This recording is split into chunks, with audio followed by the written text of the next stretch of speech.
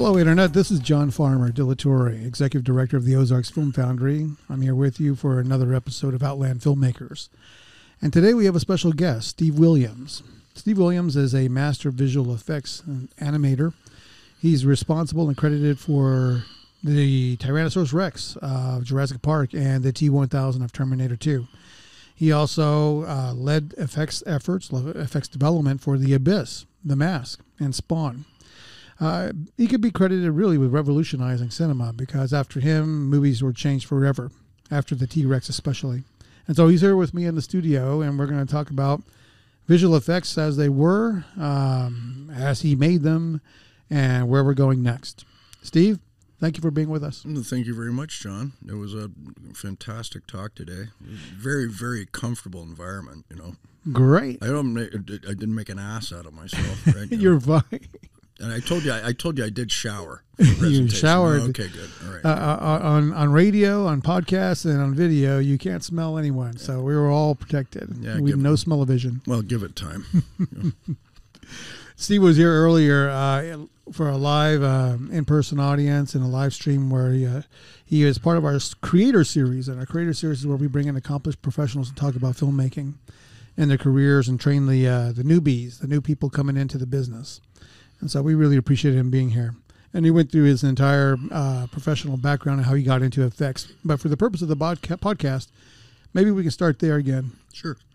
How did you get into effects? I understand you're from Canada. Mm-hmm. I was born in Toronto, right? And my parents divorced, and I sort of back and forth, you know, the States and Canada and stuff. And I didn't know what I was going to do. And so, you know, I went into animation, you know, and there was sort of no jobs at that time. So I started working in weapons engineering for Navy.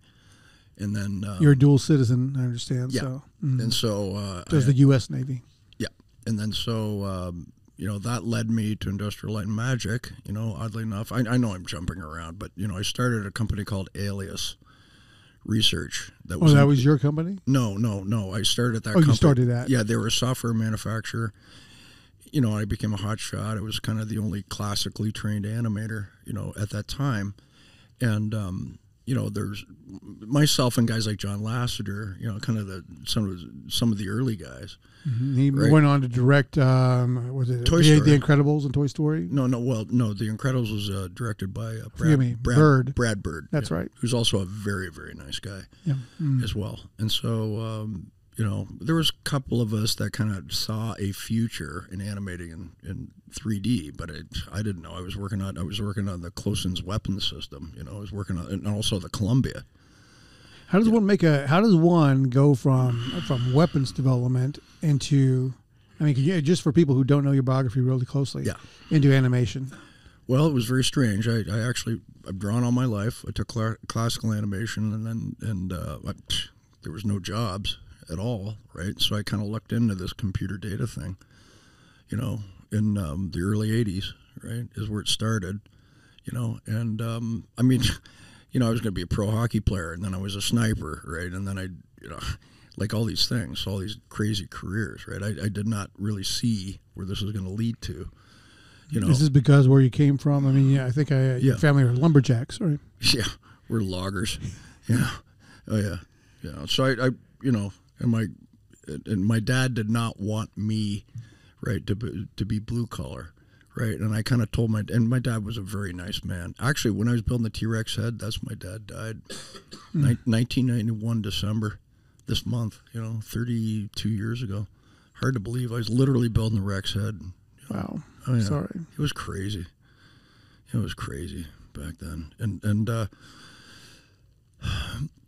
you know, I didn't really, I was kind of more enamored, you know, with how things worked, as I mentioned in the talk today. You know, that's what really compelled me. You almost have the mentality, it seems to me, of a hacker, because hackers oftentimes want to know how things work, and of course hackers go into computer things. Well, you try and break things, right? You essentially try and break things, you know, and because you're trying to sort of figure out the nuance of how things operate. You know, and I've always built with my hands my whole life. You know, I've welded and blacksmith. You know, I've welded, you know, since I was 12 or 13, right, kind of thing. But I started blacksmithing about 25 years ago. and I became very hooked on that because why blacksmithing, especially after a career in computer graphics? It's a good question, John. I'll tell you why. It's very, very interesting. My ex-wife, right, Ellen, she kind of got into it, and I thought, okay, it's your thing, kind of thing. And then she goes, oh, you should try it. I said, yeah, okay, all right. And I did. I loved it. I got hooked. And what was so cool about it is because what I would do is I would make tools to make more tools. Right, and the interesting thing, the conundrum, the antithesis, right, especially of the computer world, right, was that there was no control escape, right? There was no undo, right? You either followed the procedure to make something or you started again, right? And I love the purity of that. I love the purity of it. So now, is the computer world the one that's final, or is it the working with metal that's final? Well, no, film never dries. Right. Yeah. Film never dries. It's like taking but you can just reheat metal and start over again. Right. Well, you just start. You have a new piece of material. Right. But in the case of computer graphics and stuff like that, you animate the principal walk cycle. You write the file out. You go home. You watch wrestling. You come back in. Read the file up again. Start adding layers of secondary motion and muscles.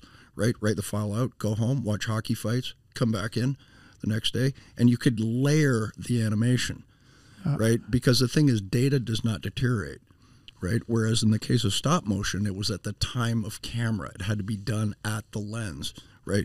And that was the difference with computer graphics, because not only could you screw with physics, right? You could defy physics, right? But the thing is, you could keep on reading the file up and bettering it. You could add nuance to it, right? And this was something that was completely alien, to the filmmaking process, So I found that very interesting. It's a very powerful weapon. Yeah. So you had eventually made this migration from weapons development into animation, and from what I understand of your biography, folks found you and then brought you in. Yeah.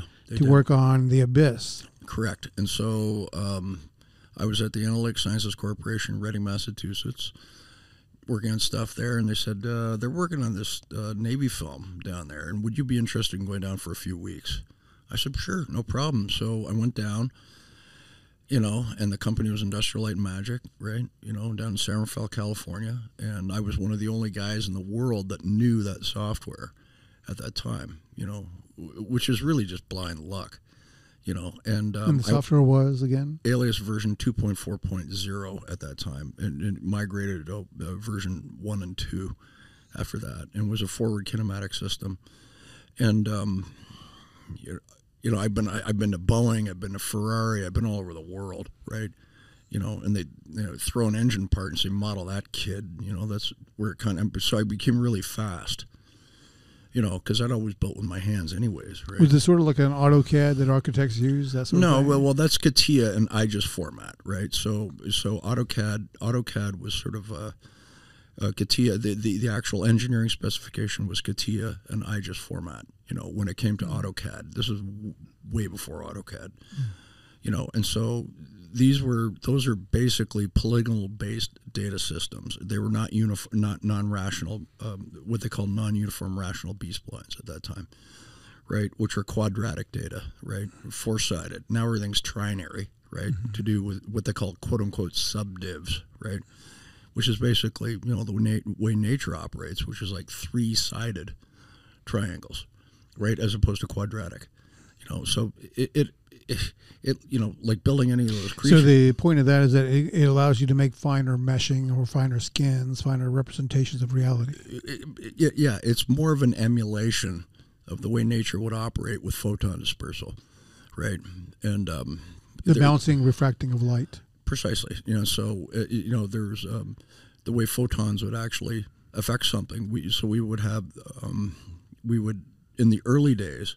Right, in the early 80s and stuff like that, we'd have fractal geometry, right? And so fractal geometry was, like the calculation of the way that a mountain looks, excuse me. And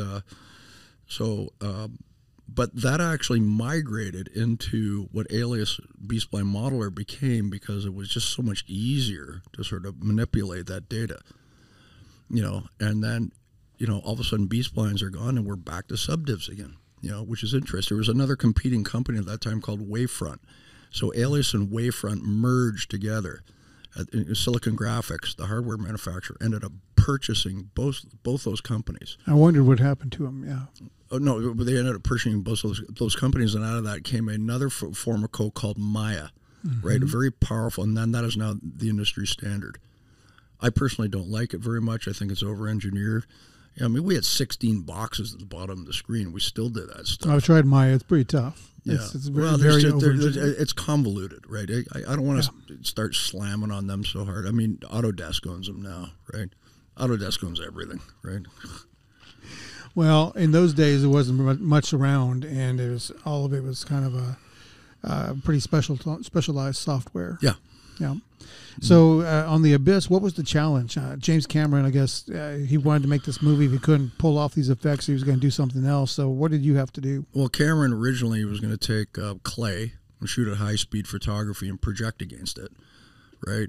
And that was sort of he was a very good engineer, very good thinker, right? And so they brought myself and Mark DePay in, right? And Mark wrote the code. He was a doctorate in applied math.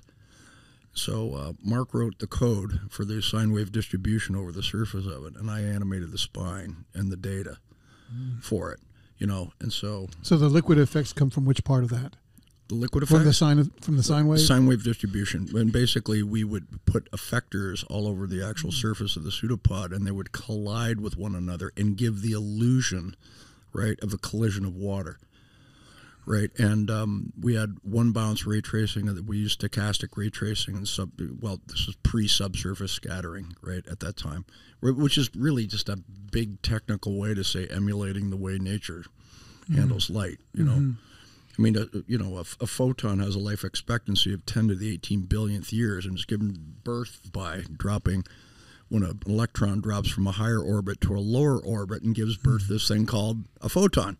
Light, otherwise known as light. As light, and it travels at 671 million miles per hour, and it travels in a straight line until it's thwarted by gravitational pull.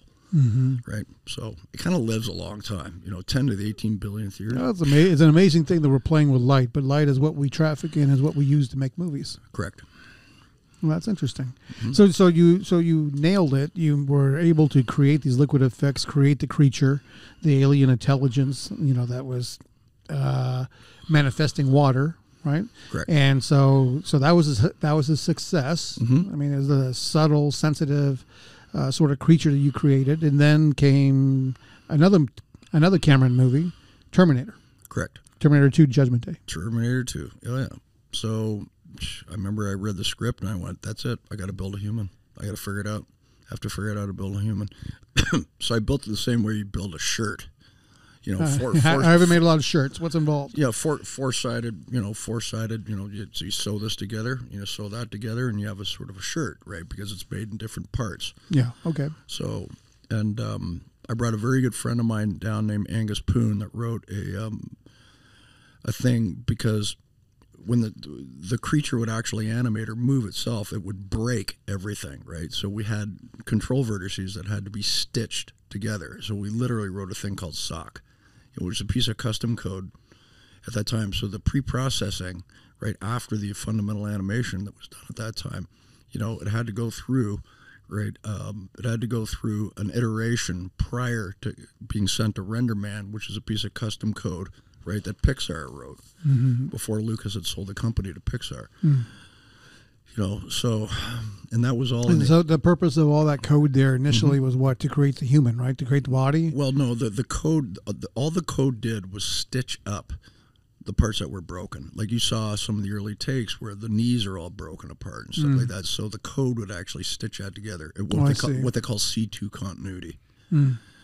So you were able to construct like the torso, the limbs, like the upper thigh, the lower thigh, but the joints and connector areas were difficult. Why were those more difficult than, say, a torso? Well, because the thing is, you want to do your refresh rate on the monitor at that time. We're using 340 VGX as SGIs, right? This is the type of monitor. No, it was actually a type of machine. Yeah, it was what they call a workstation back then. Were these considered cutting edge or top of the line? Oh yeah, it was top of the line. Yeah.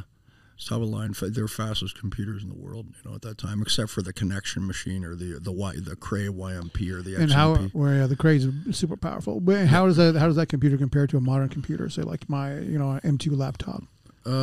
Well, they're a lot faster than they were then. I mean, we were using the RISC-based chips, and prior to that was the Motorola 68040, right, chip at that time. But those things are boat anchors now, right? Yeah, just to get a sense of comparison here. Sure. So they're top of the line then, but our stuff today outperforms. Oh yeah, absolutely. I know my laptop. I can edit a lot on a laptop. It's not your laptop. How about your cell phone, right? Yeah, really. Oh man, I mean, refresh rates are crazy now. Yeah.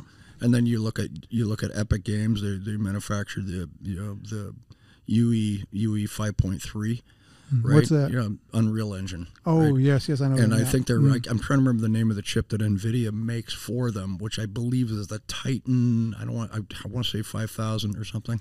I'm trying to keep up with NVIDIA these days. I mean, they're really on the cutting edge. Oh, I mean, everybody wants to be NVIDIA right now. Well, I know the guys there. Yeah, I've been there. They're well positioned. I've been there a few times. Yeah, their first $1 trillion software company. Oh, I don't doubt it. Trillion.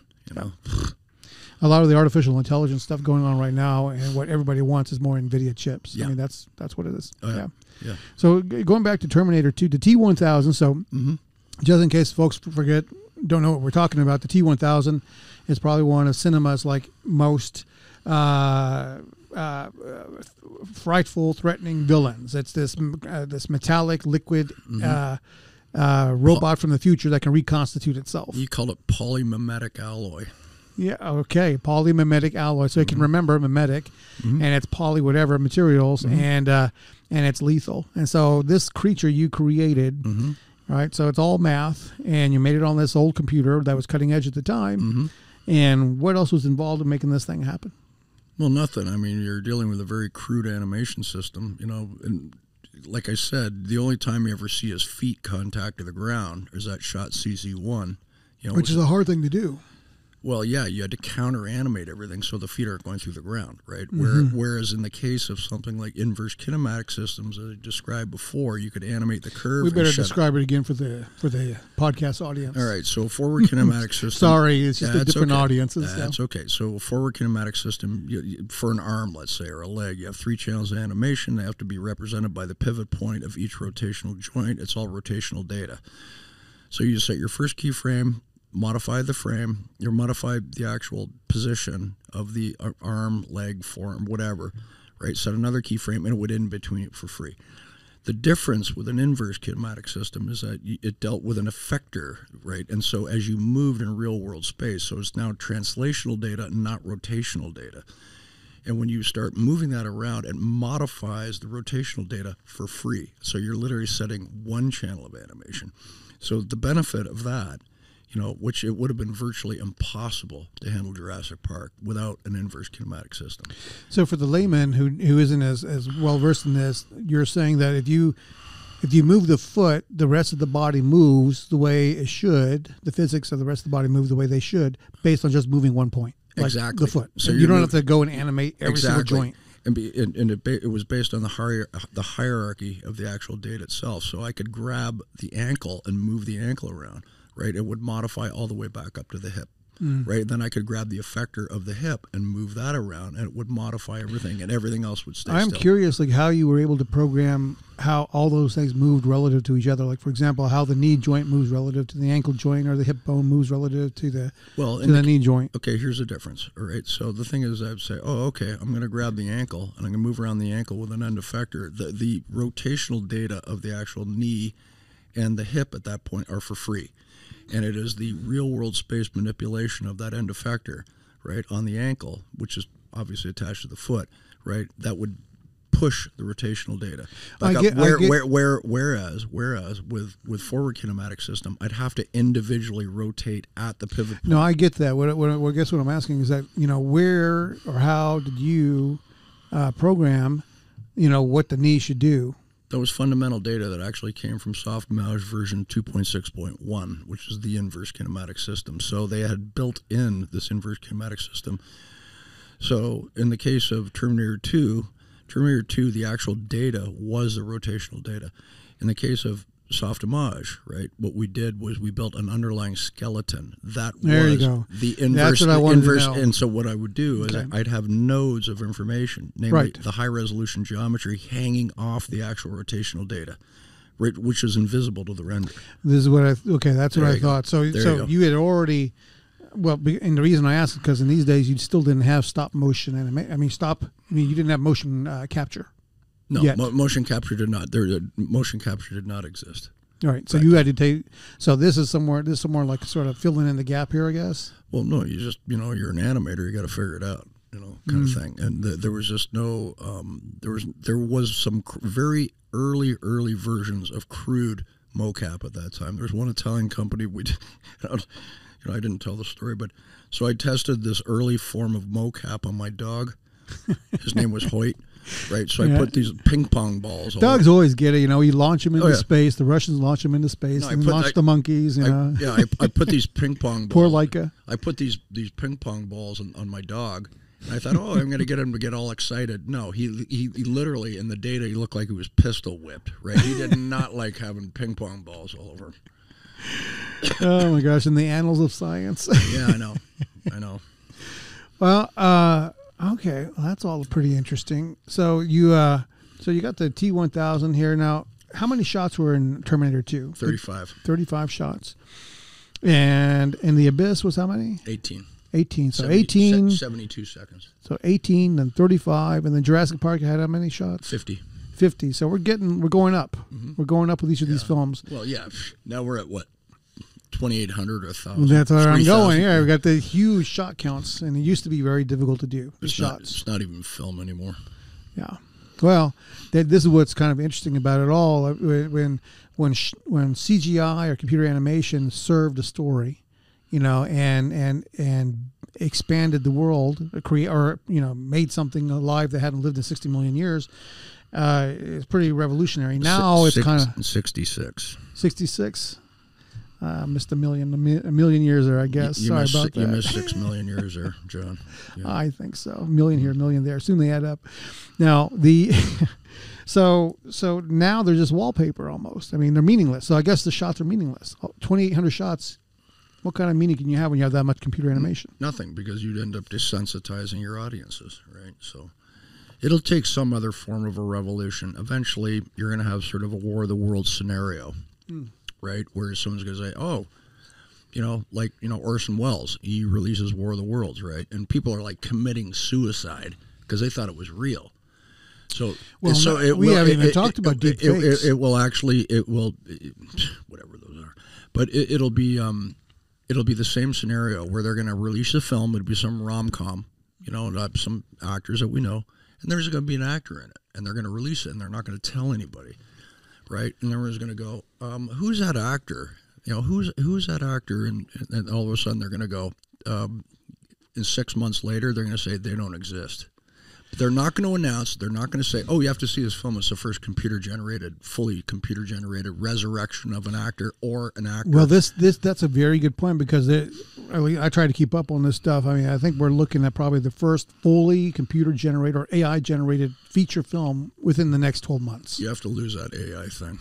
AI doesn't exist. Well, I mean, this is the machine learning or whatever technical term you want to use, but that's kind of what we're looking at, is that we're not going to have real humans in them. It's going to be all completely made up. I mean, what you would have called computer animation 25 years ago. Bugs Bunny never died.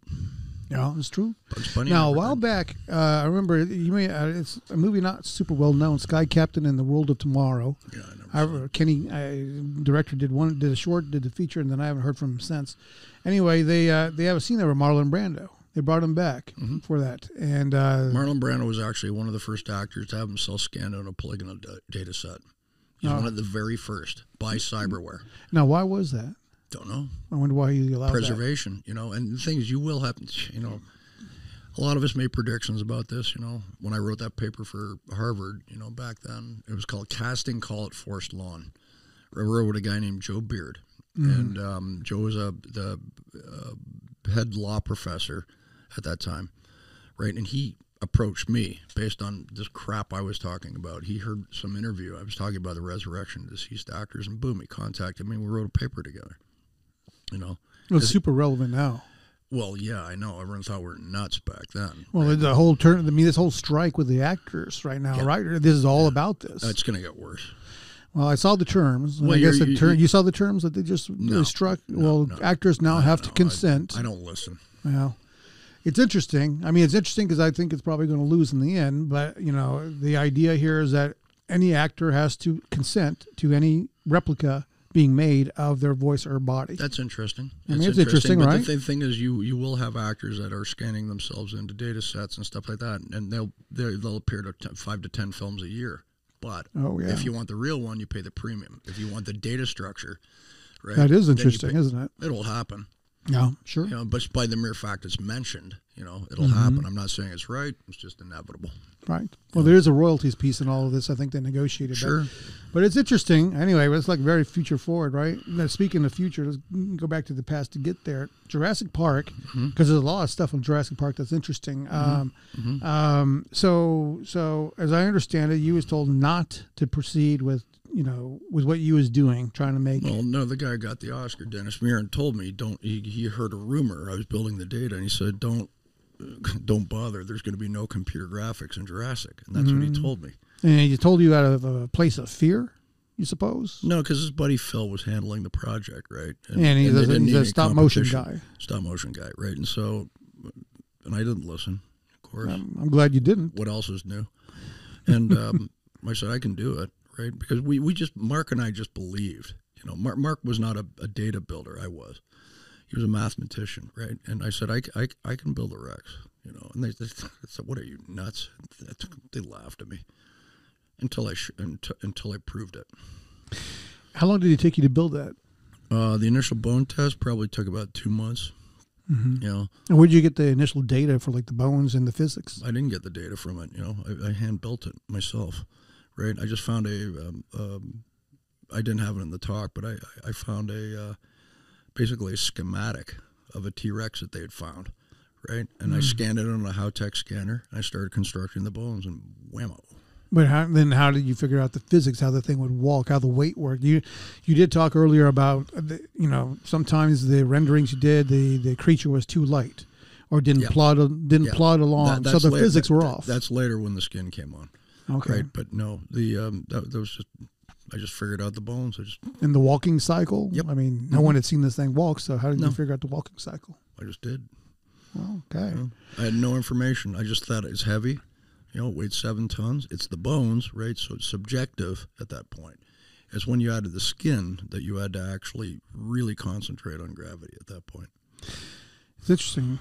It's also interesting to me how at the time, so you had Tippett working on the I guess they split everything up into 3 contracts, three different groups doing 3 different things. Stan Winston doing practical. You had Tippett doing, technically he was supposed to be doing the stop motion, and we were just supposed to add like little creatures in the background, like the Parasaurolophus and stuff, and little herds and shit. But it was not supposed to be Premiere. It was not supposed to be the main character. So, and I wanted a crack in the I wanted a crack at the main character. You wanted a crack, and they wouldn't give it to you, so you took it. You took the crack. Damn right I did. And so, which movies had changed forever because you did. So you did this, and Muren was the head of the effects group, I guess. Correct. And he was opposed to because they had his buddy Tippett involved doing the effects, or stop motion rather. Yeah. So. So your test was successful with the bone rig there, and you wanted to show it to the producers, Kathleen Kennedy, Spielberg's producer. No, I didn't want to. I ambushed them. They came walking in. It wasn't supposed to happen. But did you time it so they would see it? Yes, exactly. Yeah, so I found when they were coming, and I had a Barco monitor playing, and they come walking around the corner, and that's the first thing they saw. And so what did Muren and them all say? Were they pissed? His jaw hit the floor. Of course he was pissed at me. Yeah. Yeah, you should. Until he won the next Oscar for it. Right, so. Well, that's what I'm curious about between the time. Okay, so I always liked this movie. I interviewed the woman. Dr. Ellen Arroway, Jodie Foster in the movie Contact. I heard it's based on one astrophysicist who had credit taken for her claim. It's on Radio Pulsars. I also heard it was Jill Tarter, who was the head of SETI. There's a lot of common stories like that. Yeah, and so people taking credit. So the back, all how that all happened. So Muren, here, I'm kind of curious between the time you showed that dinosaur there, you showed that rig, and how Murin angled his way in. Yeah. If you don't mind talking about it, no, I'm just curious, how a team who didn't create the work has the gall to take credit for the work. It's unknown what happens when they went into an office and the door closed, what he said. Right. Have you ever heard rumors or any stories about what might have been said? Well, I'm sure, no, unknown, right? Unknown. He could have said anything.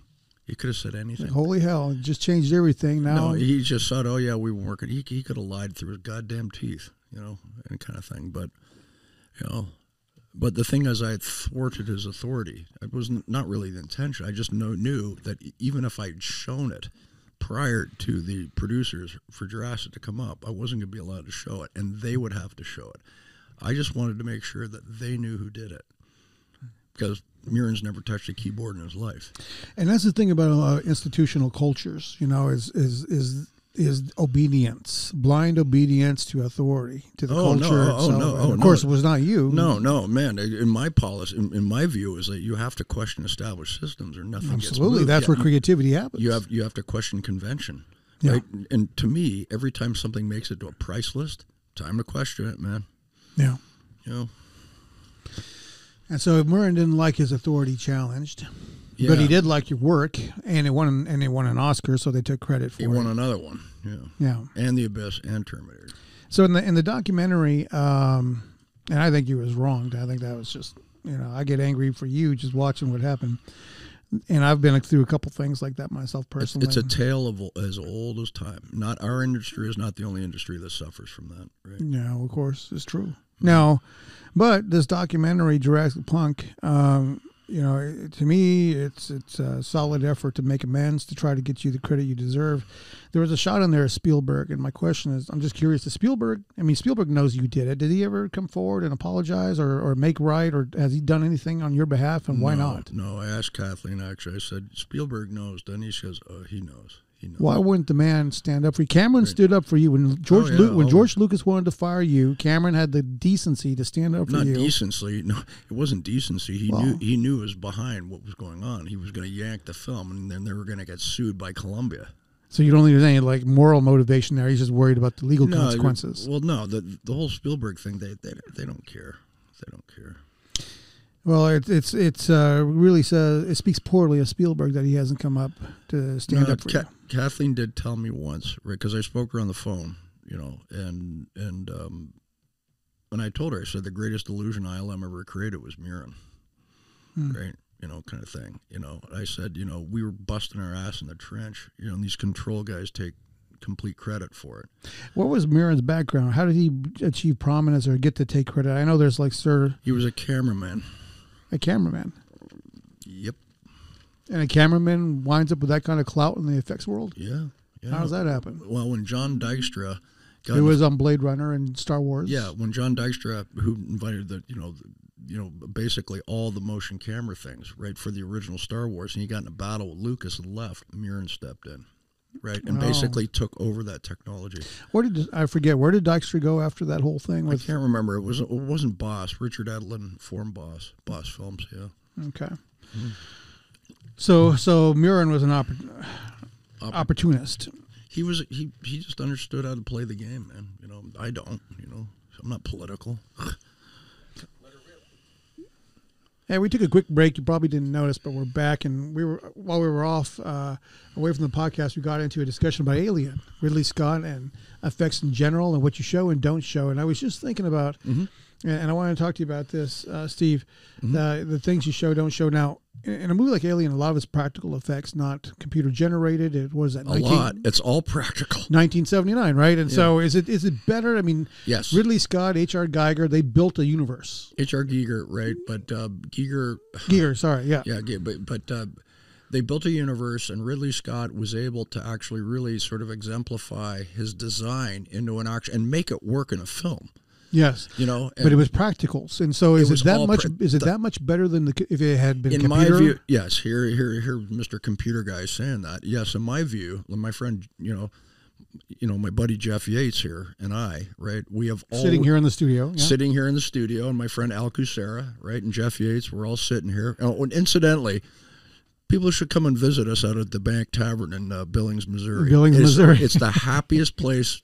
It's the, it saved my life. No, not an official sponsor, but we're it's anyway. just a fun place. Dogs are allowed. The best, and if you go there, you'll see Steve. Oh, best pizzas ever, man. Best hamburgers. Oh yeah, and I've met some of the nicest people I've ever met in my life. I had no idea. Right, I literally I went through a divorce. I put my hands over my eyes and dropped my finger on a map. And someone said, "You should look at Springfield, outside of Springfield." So I found a home here.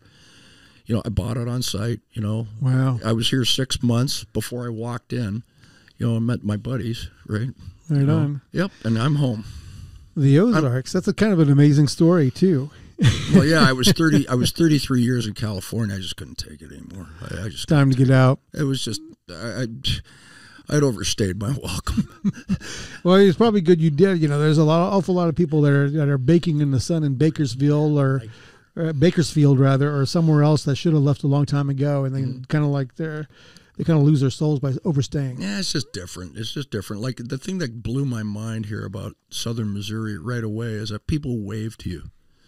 Right, in the sense of family. I mean, I have families. I think they feel sorry for me or something like that. I have families from across the street. They bring me food. Their kids bring food across the street, and it's like incredible. It's so sweet. That has never happened to me before, ever, anywhere. It's definitely a different culture than California. Oh yeah, oh yeah. And you're liking it. And growing up in Toronto as well, it was the same thing. You don't have families bringing you food across the street, ever. Well, let me ask you something now that you're here in Missouri. Yeah, sure. And one of the things we're trying to do, I'm going to kind of plug us for a second here, in addition to the tavern, the Ozarks Film Foundry. Yep. So we have an opera. We're a city of 200,000, 1 million people in the metro. Mm-hmm. We have an opera. We have a symphony. We have ballet, fine arts, performing arts. We have Bass Pro, hunting for hunters, and we have baseball and sports. We don't have anything for the movies. Anything for cinema. So that's why this nonprofit was established. Understood. Now that you're here, and there are a lot of filmmakers here, all independent. That's why this podcast exists, is to provide a perspective on indie filmmaking. Mm-hmm. What do you make of like cities like this, and their future in making movies? Okay, well, here's the thing. I think that I know you're kind of retiring and everything, but I understand where you're going with it, John. But I think if you look at Hollywood and you look at some of these meccas of filmmaking, they kind of jump the shark. How so? The Marvel franchise. Need I say any more? Yes, but that's very Hollywood. Yeah, it's very Hollywood, and that's where I'm going with that. So I think the future is going to be the independent thinker, right? Like those young kids that I met today. They are the future filmmakers, right? And so making sure that they have the tools and stuff like that, just sort of the basic technical stuff, right? Of course, I can help out with that and all that, but I think it's them that are going to come out of left field with a new idea. So do they need to be in LA anymore? No, absolutely not. No. I mean, my friend Al, he knows I love the weather here. They should be filming here. The weather is fantastic, right? The people are wonderful, right? They can't help you enough, right? The land is gorgeous.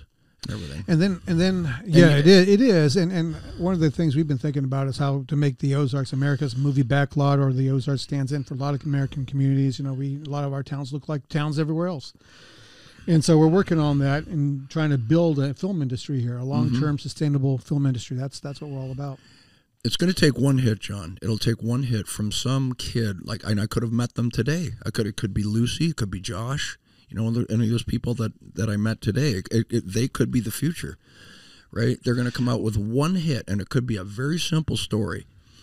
It could be a very simple story out of left field. Well, let me ask you, what do you think, what would it take for them to be competitive against the films being made in LA, or the actors there? How would they manage a career? How would they manage the politics if they're all the way out here? For one thing, they don't have to worry about that. Number one, they have to follow their own heart. Follow their heart in terms of creation. Don't worry about competitive or anything of that nature. Just follow your heart and just follow what your mind is. Don't worry what they think down there, because if the film is worth its weight in salt, it will stand out on its own. And that creates a competition for them, not here. Right? In my view. No, I think that's great. And because I was wondering about that, what do kids do because what happened to you, with the age-old story of people being exploited or taken advantage of. What can they do to protect themselves? And so the work speaks for itself. The work speaks for itself, right? The thing is that I was not thinking ever, right, about what does this mean for my career and blah, blah, blah. I didn't care. I really did, because I really wasn't thinking that way at all. I was just thinking, I was just pursuing what I believed. I wasn't trying to piss anyone off.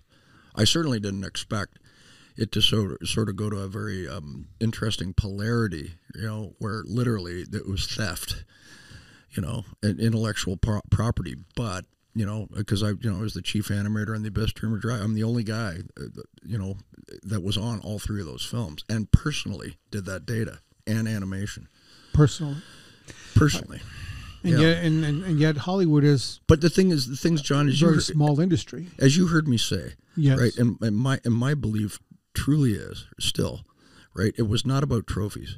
I've won 9 or 10 Clios for my commercials. There's not one trophy in my house because I don't believe in trophies. And as I stated on stage with you today, to me, the trophy was the process of the people that you met. It's the relationships that you made. That was the trophy. You're here. Right. And that's just, and that's really the way. And so I think the good backbone or possibility for a district like this is that people understand family here. The families are very tight, right? They understand that. And so they understand the importance of relationships. So trophies mean crap to them. At least that's what I surmise from here. So if I think the sincerity and the drive in order to make a film, young filmmakers in this district, when they start doing that stuff, the work is going to stand up for itself, and then they know they're not going to be stepping on anyone's toes or pissing anybody off, right? Because it's the relationships that they're making here. And that is the difference between here, by example, right, here in southern Missouri, or in Los Angeles. Los Angeles is, it's Babylon. It really is Babylon, Yeah. I remember it well. Now, but you're advocating for art, not art for art's sakes, but that people should go out and pursue their artistic vision. Mm-hmm. There's a certain purity to that, and people who have purity have to still deal with Babylon wherever they go. I have a friend of mine, a close friend, is a poet. She's a Harvard trained, she's Harvard educated, PhD poet that can't get work in the entire United States because she got blackballed by her faculty. That's all it takes. And she needs them to get a job as a professor anywhere in the country. And so what do people do to protect themselves from that? That's actually really interesting, John, that you raise that. So I've been blackballed essentially too, right? So they closed the old ILM Kerner stage. I don't know if you know this. And I was told not to show up to the final parties ever, right? Because I was a threat, right? And it's sad in a way. It was sour grapes for a bit and stuff. I was literally told, right, by the organizer, do not show up, right? Because and it was after I did the Netflix thing. When I did Netflix movies that made us, Jurassic Park, it really pissed some people off because I said, look, I said, we just want the truth. I said, that's what you're going to get, the truth. And they published it and it pissed off, you know who. And them. But I didn't care because that's what I do. I tell the truth, and sometimes say, well, you got to be careful about telling the truth. I said, why? Why? I've always been driven by telling the truth. Yeah, it gets people mad, and so maybe the solution is for truth tellers and pure artists to band together. Exactly, and that's why I say I think the DNA and the foundation of a district such as this, the families that I've run into. Right, I think that they always have the parachute of good, tight family and friends, right? And you can't. And me coming from environments where it was not like that in Marin County. I mean, Marin County is like hot tub inbreeding syndrome, right? It's like literally. Is it kind of the technology bros? No, and all it's that? not. No, it's not. Facebook, Twitter, no, crowd, and all that. No, and I'm talking Marin County up there. They're just spoiled brats, right? And basically, the syllabus of selfishness and greed is virtually taught in school, right? And the kids, they have no manners at all. They're spoiled little brats. Right, and so that's why I call it hot tub inbreeding syndrome. I don't know if we'll find that in the DSM-V4, but or 5. You like that? You like that one? Huh? That's a new one. Isn't that a good one? Okay. Oh man! So what's next for you? You're here in the Ozarks. You're with us, and now you're part of our community. Oh, We're building a film community. We'd love to have you here. Oh, I'll be back again, John. Are Please. you kidding me? You made it very easy today. Glad. It was a lot of fun. It was a very casual, great. Supposed to be. I'd be more than happy to come back. Of course, absolutely, man. And thank you for letting me be an idiot on stage. Right? So You is fine. If you're an idiot, then we're all idiots. I don't think I hit myself enough with a microphone in the head. Right? So I'm just glad you didn't use the one without the cushion on. No. I learned that one. I learned that the hard way after I cut my goddamn forehead. Before we go, I have to ask you because yes, sir. We haven't talked about it all night. And a lot of people want to know because there's a lot of Star Wars fans out there. What about Star Wars? You was involved. In fact, your show reel that you showed tonight had very, very short, little 2-second, 3-second clip where Jabba the Hutt. Yep. And so George Lucas approached me in '94, and he said, I'm going to re-release Star Wars in '97 for the 20th anniversary. And he said, could you animate in the actor that I had that played Jabba? I never liked him. We shot second unit, on it. So he asked me two things. Can you build Jabba and Data and cover up this old actor who was an Irish actor? They're Scottish, I believe. Declan, I can't remember his name. He died just recently. And he goes, also, can you composite in Boba Fett? Right? So I said, well, so I talked to Annie Paulin, and Annie Paulin was sort of the head of wardrobe at that time. And George just find somebody who fit. He was so matter of fact. I really like the guy a lot. George Lucas? Oh, God, yeah. Even though he tried to get you fired? No. It wasn't George. He didn't really know. And actually, we had a long discussion. He came into my office and he goes, it wasn't me who tried to get you fired. It was Jane, right? His secretary. Really? Jane Bay, yeah. She tried to get me fired. Jane Bay, Jabba. Dude, for real. You think so? No, I know for a fact. Yeah. Oh my God. Because she looks like she's the type of woman that when she went in a restaurant, she didn't ask for a menu. She asked for an estimate. Does she still work for him? Is she around with us anymore? Nah, she's retired apparently, but but she's the original. She's the genesis of Jabba. But yeah, apparently. But the drag was Lucas was a really good guy. I really hit it off with him because one of my favorite films is American Graffiti. It changed my life when I saw it. Great film, yeah. It's a great film. He did that film, right? And he would always say, so how'd you get in this? And he was out in my Harley once. He's sitting on the darn thing, and he goes, how'd you get in? I said, your film. What are you talking about, George? Man, that's how I got into engines, because you're a goddamn film. American Graffiti, yeah. Oh, yeah. Yeah. And I lived in Petaluma, California before I moved Which is where is that where he used to run? No, that's where he shot the film. Oh.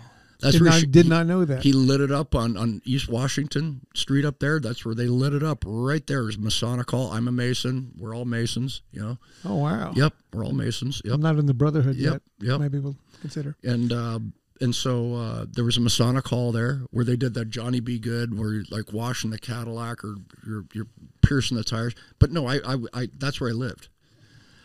That's where it was beautiful. But so he had asked me, he goes, find somebody that fits the Boba Fett outfit. And I said, okay. So I walked into Casper Land, right, because they were working on Casper. And I was not. I was on Mask at that time. And I found a guy named Mark Austin. Now, he's an English animator, right? And I said, does anybody want to play? And George just go find somebody and shoot a blue screen and comp a man. I said, okay, cool. Right, and so the original neg was gone to that sequence. So all they had was an IP. All they had was an IP, of which we discussed today. Interpositive, yeah. Interpositive, correct. And so he goes, just find someone who fits the costume. I said, okay. I said, anybody want to play Boba Fett? And Mark goes, oh, I do. He's at signing conventions to this day about this. That played off well for him. Yeah. He's at signing conventions to this day, right? So I compliment and everything like that. And I had to cover up the old Jabba with my data of Jabba, right, and everything like that. So, and that's where I mentioned, I said, well, what lens you use in this? I know they're Panavision, right? Panavision lens. I said, he goes, well, like on Star Wars, I'd have, it was a low budget, $7 million, something like that. He made the initial Star Wars for, and I said I had a 35 and a 50. I said, that's it, a 35 and a 50. That's what he said. All the live action was done with a 35 and a 50. And because there was no camera reports. Right? Really? No, there's no camera reports. But everything was gone. They lost the neg. Well, I was going to ask, how do they lose a neg for any of that? Who knows, man? Who knows, man? That's crazy. I know it was nuts, you know. And Gary Rydstrom, that did the sound for all those films, he used to be in the pit. So Lucas is sitting in my office, you know, once. He was down a couple of times. I mean, I had crazy. I had Michelangelo in my office. I had LL Cool J. You mean Michelangelo Antonioni, the Italian director? Yeah. Ooh, wow. In my office. He's a master. Michelangelo Antonioni. Okay. Yeah. So he's named Michelangelo. Okay. Michelangelo, for God's sakes. He had a stroke. He didn't speak any English. He had a translator who was this beautiful Northern Italian girl. So he shakes my hand, and I was working on Eraser at the time. I was, you know, visual effects supervisor on Eraser with Arnold. Yeah. And he shakes my hand, and he looked right through my goddamn head. I just couldn't believe it. It was so intense. You know, yeah. I bet. Wow, you got some great. You must have some great stories. Let's see. I'm trying to think of anything I got to compare. Marlon Brando threatened my boss when I answered the phone. He said, "I'll take care of your boss if you need me to. Just give me the word." That was a fun phone call. Arnold's threatened to beat the shit out of me once. Oh, you? On Eraser. Yeah. Oh, yeah. Did he mean it? Oh no, that's another story, man. My gosh. Oh, that's during Eraser. Oh yeah, it was intense, man. Arnold Kopelson's there. The film's over budget. Chuck Russell is directing it and stuff, and they're within earshot. These big fat pigs, right? Just saying his career's over, it's done, and like within earshot. And Chuck was the nicest guy in the world. He was of all the directors I ever worked for. Right, he was the nicest guy. He was a really nice guy. And did he work again? Yeah, I think he did that thing with The Rock. You know, whatever they call that film. I can't remember what it's called. Scorpion King. Scorpion King. That's it. That's right. Yeah. Oh man, that was a rough film to watch with the effects. Mm-hmm. I don't know. I never saw it. Don't. No, I heard. That's where, as they said in that's where films came off the rails. It's bad. Then. Well, it's the CG. The CG compositing was just. I just said, I thought, what the hell did I start? You know, I mean, I think there's a role there. I really do for effects still. I mean, if they're properly used. Yeah. I mean, you didn't create an apocalypse or a movie holocaust. You did change movies, and that's actually you want to your credit, because I mean, like what you did is on par with like Talkies. I mean, you're that's how much you disrupted things. I apologize. Okay. Well, all right, so. It's done. Yeah, I know. I warned. I said Jurassic was the beginning of the end. You know, and I beginning of something, not the end though. Well, just another phase. Well, the beginning of abuse of film, in my view, right? You know. How do we fix it? Well, I don't know. I mean, look at, you know, even Ridley Scott, I think, got confused about it when he did Prometheus. I was about to ask you about that when we were talking about Alien earlier. I mean, it's an interesting film. Like why did he have to feel that he had to describe everything? Right, to try and answer, you know what I'm saying, Jeff? Right? Why did he feel he had to sort of answer all those questions in Prometheus? Mm-hmm. You know, but okay, why was that alien creature there? And I think that in terms of storytelling, in something like Alien, you did not know the full story of what you're looking at. No, that's kind of that's a problem with extending your universe and your storyline, more than effects. Right. I mean, it's a great universe created by Alien. It is, and I'm looking forward to all the universes that are coming that are not outside of Marvel. Thanks, guys. Thank God I got these guys got my 6. Right? Yeah, they got your 6 for sure. Yeah. Yeah. Well, I think we're gonna have to have you back on. Well, please do. It's been a lot of fun here. Well, thank you. I've enjoyed it. We've enjoyed it. I know everybody listening is going to enjoy it. Oh, it's been a blast, John. You guys are great here. You know, you guys are great. I'd be more than happy to come back. Great people. If you'll have us. Oh, absolutely. Well, you made it very fun. You made it very fun, and I really appreciate it. Well, it's our pleasure. Thank you. We're going to go ahead and sign off then. Okay, sir. All right, sir. Thank you very much, John. You're welcome. Thank you. Mm-hmm. Everyone, thank you for tuning in. We're going to tune out for the moment, but please come back. This has been Outland Filmmakers, outside the studio, inside the stories. This has been a podcast of the Ozarks Film Foundry. Thank you for tuning in. We'll talk to you again soon.